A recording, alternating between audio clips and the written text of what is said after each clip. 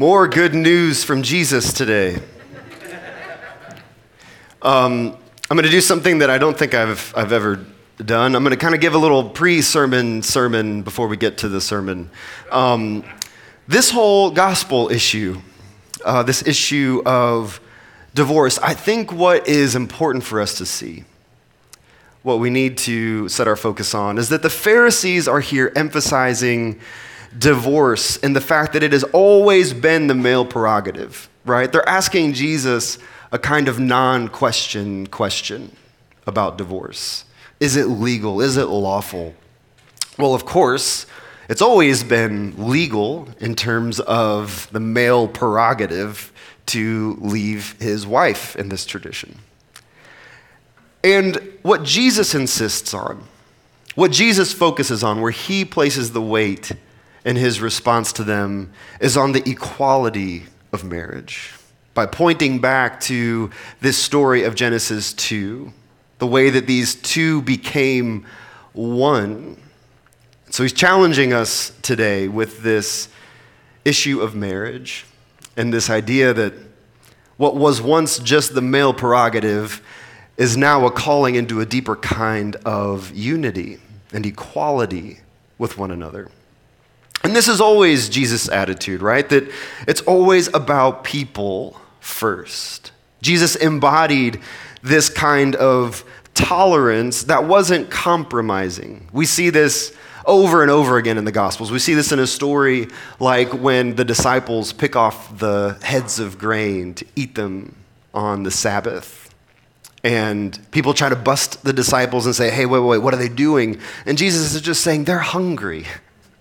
Let them eat. They forgot it was the Sabbath, okay? But remember that the Sabbath was made for the man, not the man for the Sabbath. This is always Jesus' posture, to put people first, to embody this kind of tolerance without compromise. Okay, now to the real stuff. What I really want to spend a few minutes on today is not much better news. It's really about this problem of evil, kind of. We're not really going to address it, but we're kind of going to get there. So hang with me. It's interesting to me that over the past couple weeks, if you've been paying attention to the lectionary and kind of the arc of where these things are going, last week we had this text out of Esther. And if you know anything about the story of Esther, you know that beginning to end, throughout the whole story, God is never mentioned. God's never brought in to the story of Esther. But still, this is a story that gets told over and over and over again throughout the people of God's history. It's one of the only books in the Bible that doesn't mention God. If anything, we're supposed to be struck by that. We're supposed to see this absence of God in this story. But then, of course, even in God's seemingly absentness, God still seems to be somehow working this whole situation for the good of the people of God. If you, again, know anything about the arc of this story of Esther, you know it is a story about what was meant for evil is now turned into good. And so it actually becomes a story about why the Jewish people celebrate a particular feast day in their context. But again, God is never mentioned. God's never present. God is never explicitly acting. And so we go straight from a book of God's apparent absence into the story of Job. And if that doesn't shock you, you're not paying attention. Because now, not only do we have God's goodness being acted out in his apparent absence, in the book of Job, we see what seems to be like a lot of pain and suffering and destruction happening in someone's life at the hands of God's activity. It's just shocking, right? Let's take a look here just quickly at Job chapter 2. This is what's offered to us in the lectionary today. Job chapter 2, starting in verse 1. It says, "One day the heavenly beings came to present themselves before the Lord, And Satan also came among them to present himself before the Lord. What does that mean? I have no idea. The Lord said to Satan, "Where have you come from?" And Satan answered the Lord, "From going to and fro on the earth and from walking up and down on it." And the Lord said to Satan, "Have you considered my servant Job?" Thanks, God. "There is no one like him on the earth, a blameless and upright man who fears God, who turns away from evil. He still persists in his integrity, although you incited me against him, to destroy him for no reason." And then Satan answered the Lord, "Skin for skin." And we don't really know what that means. Some kind of like trading or bartering term that doesn't really make sense to us today. Skin for skin. "All that people have, they will give to save their lives. But stretch out your hand now, touch his bone and his flesh, and he will curse you to your face." The Lord said to Satan, "Very well, he is in your power. Only spare his life." So Satan went out from the presence of the Lord and inflicted loathsome sores on Job from the soles of his feet to the crown of his head. And Job took a potsherd with which to scrape himself and sat among the ashes. Then his wife said to him, "Do you still persist in your integrity? Do you still persist in your integrity? Curse God and die." "Thank you, wife."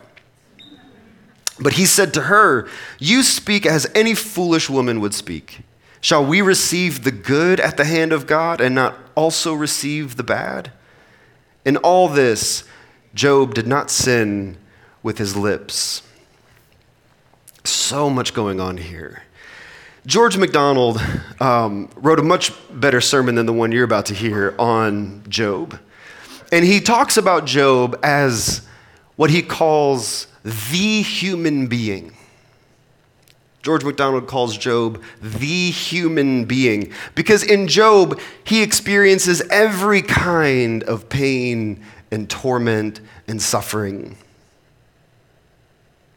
And it's so shocking to me that his wife looks at him and asks him this question: "Do you still cling to your innocence? Curse God and die." Why would she say curse God and die? Well, she's looking at him thinking, you're going to die anyway. You might as well go down swinging, right? You might as well be cursing God while it's happening to you. But he holds on to what the text says, his innocence or his integrity. And for the next 36 chapters of Job, until God just simply can't really take it anymore, he maintains his integrity, his innocence. And then finally, this is God's response to Job. We've all heard this and we're familiar. The Lord answered Job out of the whirlwind, "Who is this that darkens counsel by words without knowledge?" Then he says to Job, "Gird up your loins like a man. I will question you, and you shall declare to me. Where were you when I laid the foundation of the earth? Who determined its measurements? Who stretched the line upon the earth?" God is asking some hard questions of this person, Job. And what I think something of what we're meant to see here is that there is a way that we do cling to our innocence in ways that are right, in ways that are faithful. We see that here at the beginning of this story of Job. God even commends Job as saying he is a person who persists in his integrity. And then even when he's suffering, even when he is tormented, he still persists in his integrity. But over the course of this story of Job, what we see is that his integrity, his sense of his own innocence, actually turns into a kind of hubris. And so God responds by bringing Job back to this point of an innocence that is grounded in humility. I think that's a word for all of us. That too often we can be so quick to hold on to our own sense of innocence, our own sense of integrity, until we start to use it as a way to prop ourselves up a way to see ourselves as right and other people are just wrong. And we need these kinds of moments when God asks these tough questions. Who are you? Where were you when I laid the foundations of the earth? To bring us back to that moment of humility. There is a kind of caveat here that I want to emphasize, that in Job's complaining, and if anyone ever had a right to complain, it is Job. We see this kind of tradition of these prayers of lament, these prayers of protest start to make their way into the tradition. And so there's a long history here of these kinds of prayers, and they can be prayed faithfully. When our lives are falling apart, there are times when it is appropriate and it is right, and even an act of faith, that we ask hard questions of God, these kinds of prayers of protest. David Blumenthal, this was a post-Holocaust prayer, and he wrote this book on a theology of protest. And it's this shocking prayer. I'm not going to read all of it, but it ends with these words. Again, saying these words to God, where were you post-Holocaust? Reflecting back on what just happened to the people of God. Where were you? The fault is yours. You repent. You return to us. Imagine the kind of depth of pain and brokenness, the amount of suffering it would take to ask of God, where were you? No, you repent. You return back to us. These kinds of prayers can be prayed faithfully and boldly, but never from a place of hubris. Still, the writing of Job never really addresses or gives us any kind of solution to what we see as the problem of evil, that Job suffers at all, that we suffer at all. There seems to be something wrong about it, right? And so many of us grew up in traditions that emphasize this idea that if God is with you, if you are living in a way that glorifies God, you will actually sidestep all of the pain, all of the suffering. But if you've been a human being for 5 minutes, you know that's just not how this works. And so there's something of the chaotic nature of the world, that things happen and we don't always understand why they happen, that we just have to trust that God is with us. So Job doesn't really offer us any answers to the problem of evil. What it does offer us is maybe a kind of fuller way of understanding the problem itself. That even when you are a person of integrity, even when you are a person who persists in their innocence, bad things can happen to you. And of course, we hear Job's response to his wife, shall we receive the good and not the bad? Because this is life. Receiving the good and the bad. But in the same way, Jesus never really talks about this problem of evil either, at least not in the sense that, that there's an answer or there's a solution to the problem. Instead, Jesus is the one who he lives, he breathes, he teaches, he is eventually crucified and then dies for the kingdom. If anyone should have been able to sidestep suffering, to avoid it altogether, it is the person of Jesus. But that's not what we see in the life of Christ. The other text for today out of the New Testament is this passage out of Hebrews, starting chapter 1, verse 1, then we'll jump to chapter 2. It says this, long ago, God spoke to our ancestors in many and various ways by the prophets. But in these last days, he has spoken to us by a Son, whom he appointed heir of all things, through whom he also created the worlds. He is the reflection of God's glory and the exact imprint of God's very being. And he sustains all things by his powerful word. When he had made purification for sins, he sat down at the right hand of the Majesty on high, having become as much superior to angels as the name he has inherited is more excellent than theirs. Jumping over to chapter 2, verse 5. Now God did not subject the coming world, about which we are speaking, to angels, but someone has testified somewhere, as if the writer of Hebrews forgot, where they found this, right? This is out of the Psalms. What are human beings that you are mindful of them, or mortals that you care for them? You have made them for a little while lower than the angels. You have crowned them with glory and honor, subjecting all things under their feet. Now, in subjecting all things to them, God left nothing outside their control. As it is, we do not yet see everything in subjection to them, but we do see Jesus, who for a little while was made lower than the angels, now crowned with glory and honor because of suffering and death, so that by the grace of God he might taste death for everyone. It was fitting that God, for whom and through whom all things exist, in bringing many children to glory, should make the pioneer of their salvation perfect, listen to this, through sufferings. For the one who sanctifies and those who are sanctified all have one Father. For this reason, Jesus is not ashamed to call them brothers and sisters. We'll stop there. The answer to the problem of evil that Jesus offers us is not a word. The answer that Jesus offers us is the word. It is his own life, lived before God and before others. Once the word became flesh, these words out of John, suddenly solutions and answers to this problem of evil and suffering had to become more than just words. It actually had to be, in the words of Hebrews, a life that reflected the image of God.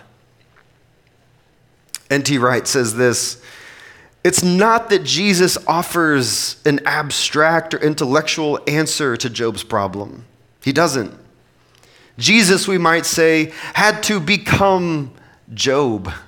Remember MacDonald's words that Job is the human being, suffering unjustly at the hands of the powers, in order that by God's grace he might taste death for everyone.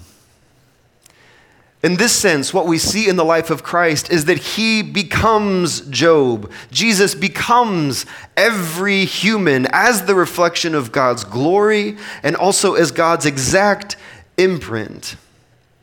And so is God. Christ takes on our humanity so that whatever is possible for him becomes possible for us. Athanasius would say that God in Christ comes to share our nature, comes to share in our existence. This is not because God envies our existence, but it's so that all of the Jobs, all of humanity may join in God's endless existence. In Athanasius' words, he says that Jesus, in taking on our flesh, actually saves us from falling into non-existence. Saves us from falling back into nothingness. And this is what evil is nothing. It's a stripping away of everything that is good and right. It's a stripping away of everything that God intended for you and for your flourishing. And Athanasius says that this is what Jesus comes to save us from falling into nothingness, into non-existence, and invites us into that life that Jesus lives, which is the life of God's glory and the exact representation and impression of God. That's the life that we're meant to share in. So then Christ, in all of his humanity and in all of his divinity, what happens to him? What does he do? He takes on our suffering. He is crucified. He dies and he is buried, as the creed says. And then there's this next line in the creed It says not only was Jesus crucified, died, and was buried, what happens next?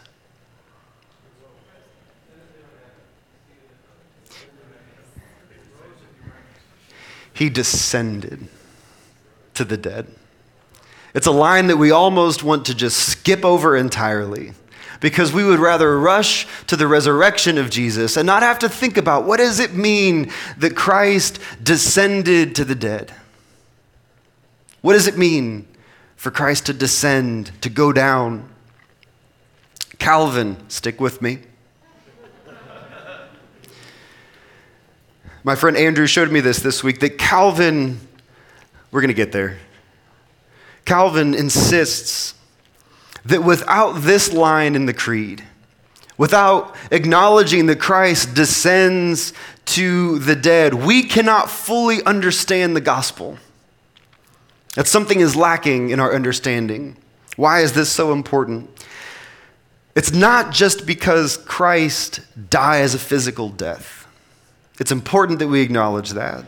But Calvin would say that we need to say more about that.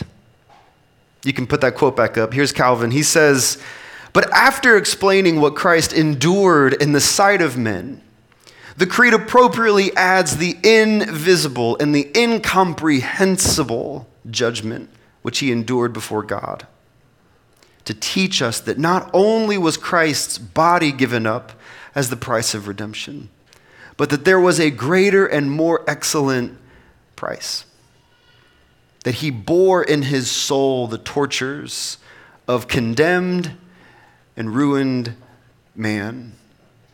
What does that mean?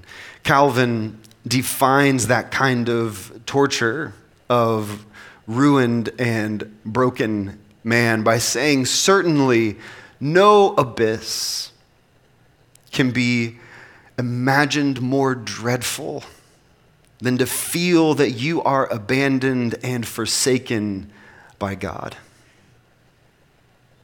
Than to feel that you are abandoned and forsaken by God. I think about those moments in the story of Esther where the gallows are being constructed, and the plan is that every person from their household of the people of God are going to be hung. To feel the absence of God, the abandonment of God, Calvin says, there is no greater torment for us. And so he goes on to suggest that because Christ descends to the dead, what he does is secures the fullness of Emmanuel, of the God with us-ness of Christ's saving work in our lives. So that whatever happens to Job, whatever happens to you and whatever happens to me, whatever happens to all of lost and ruined humanity, happens to Jesus. And not just the things that happen to the good Christian folk. Whatever happens in the world that looks like suffering and pain and torment and absence in this abyss, Jesus descends to those places to be with those people. So now, even in the depths of hell, as the psalmist says, the creed affirms that we will find none other than the reflection of God's glory and the exact impression, the exact representation of God's very being, sustaining all things, God of very God, light of very light. Frederick Buechner says it this way: Christ of all people in hell of all places. And what is more is that we don't just find Christ there merely as a companion in our sorrow. He certainly is that. But Christ is the one that by his descent harrows hell, empties hell. We have a feast day throughout the church calendar of the harrowing of hell. And it's in this moment that Christ is the one that by his descent liberates the captives and leads them up. Calvin is quoting Bishop Hilary of Poitiers, 4th century bishop, and he says this: "In Christ descending, the Son of God is in hell, but man is brought back to heaven." I'm just going to leave that there. Amen.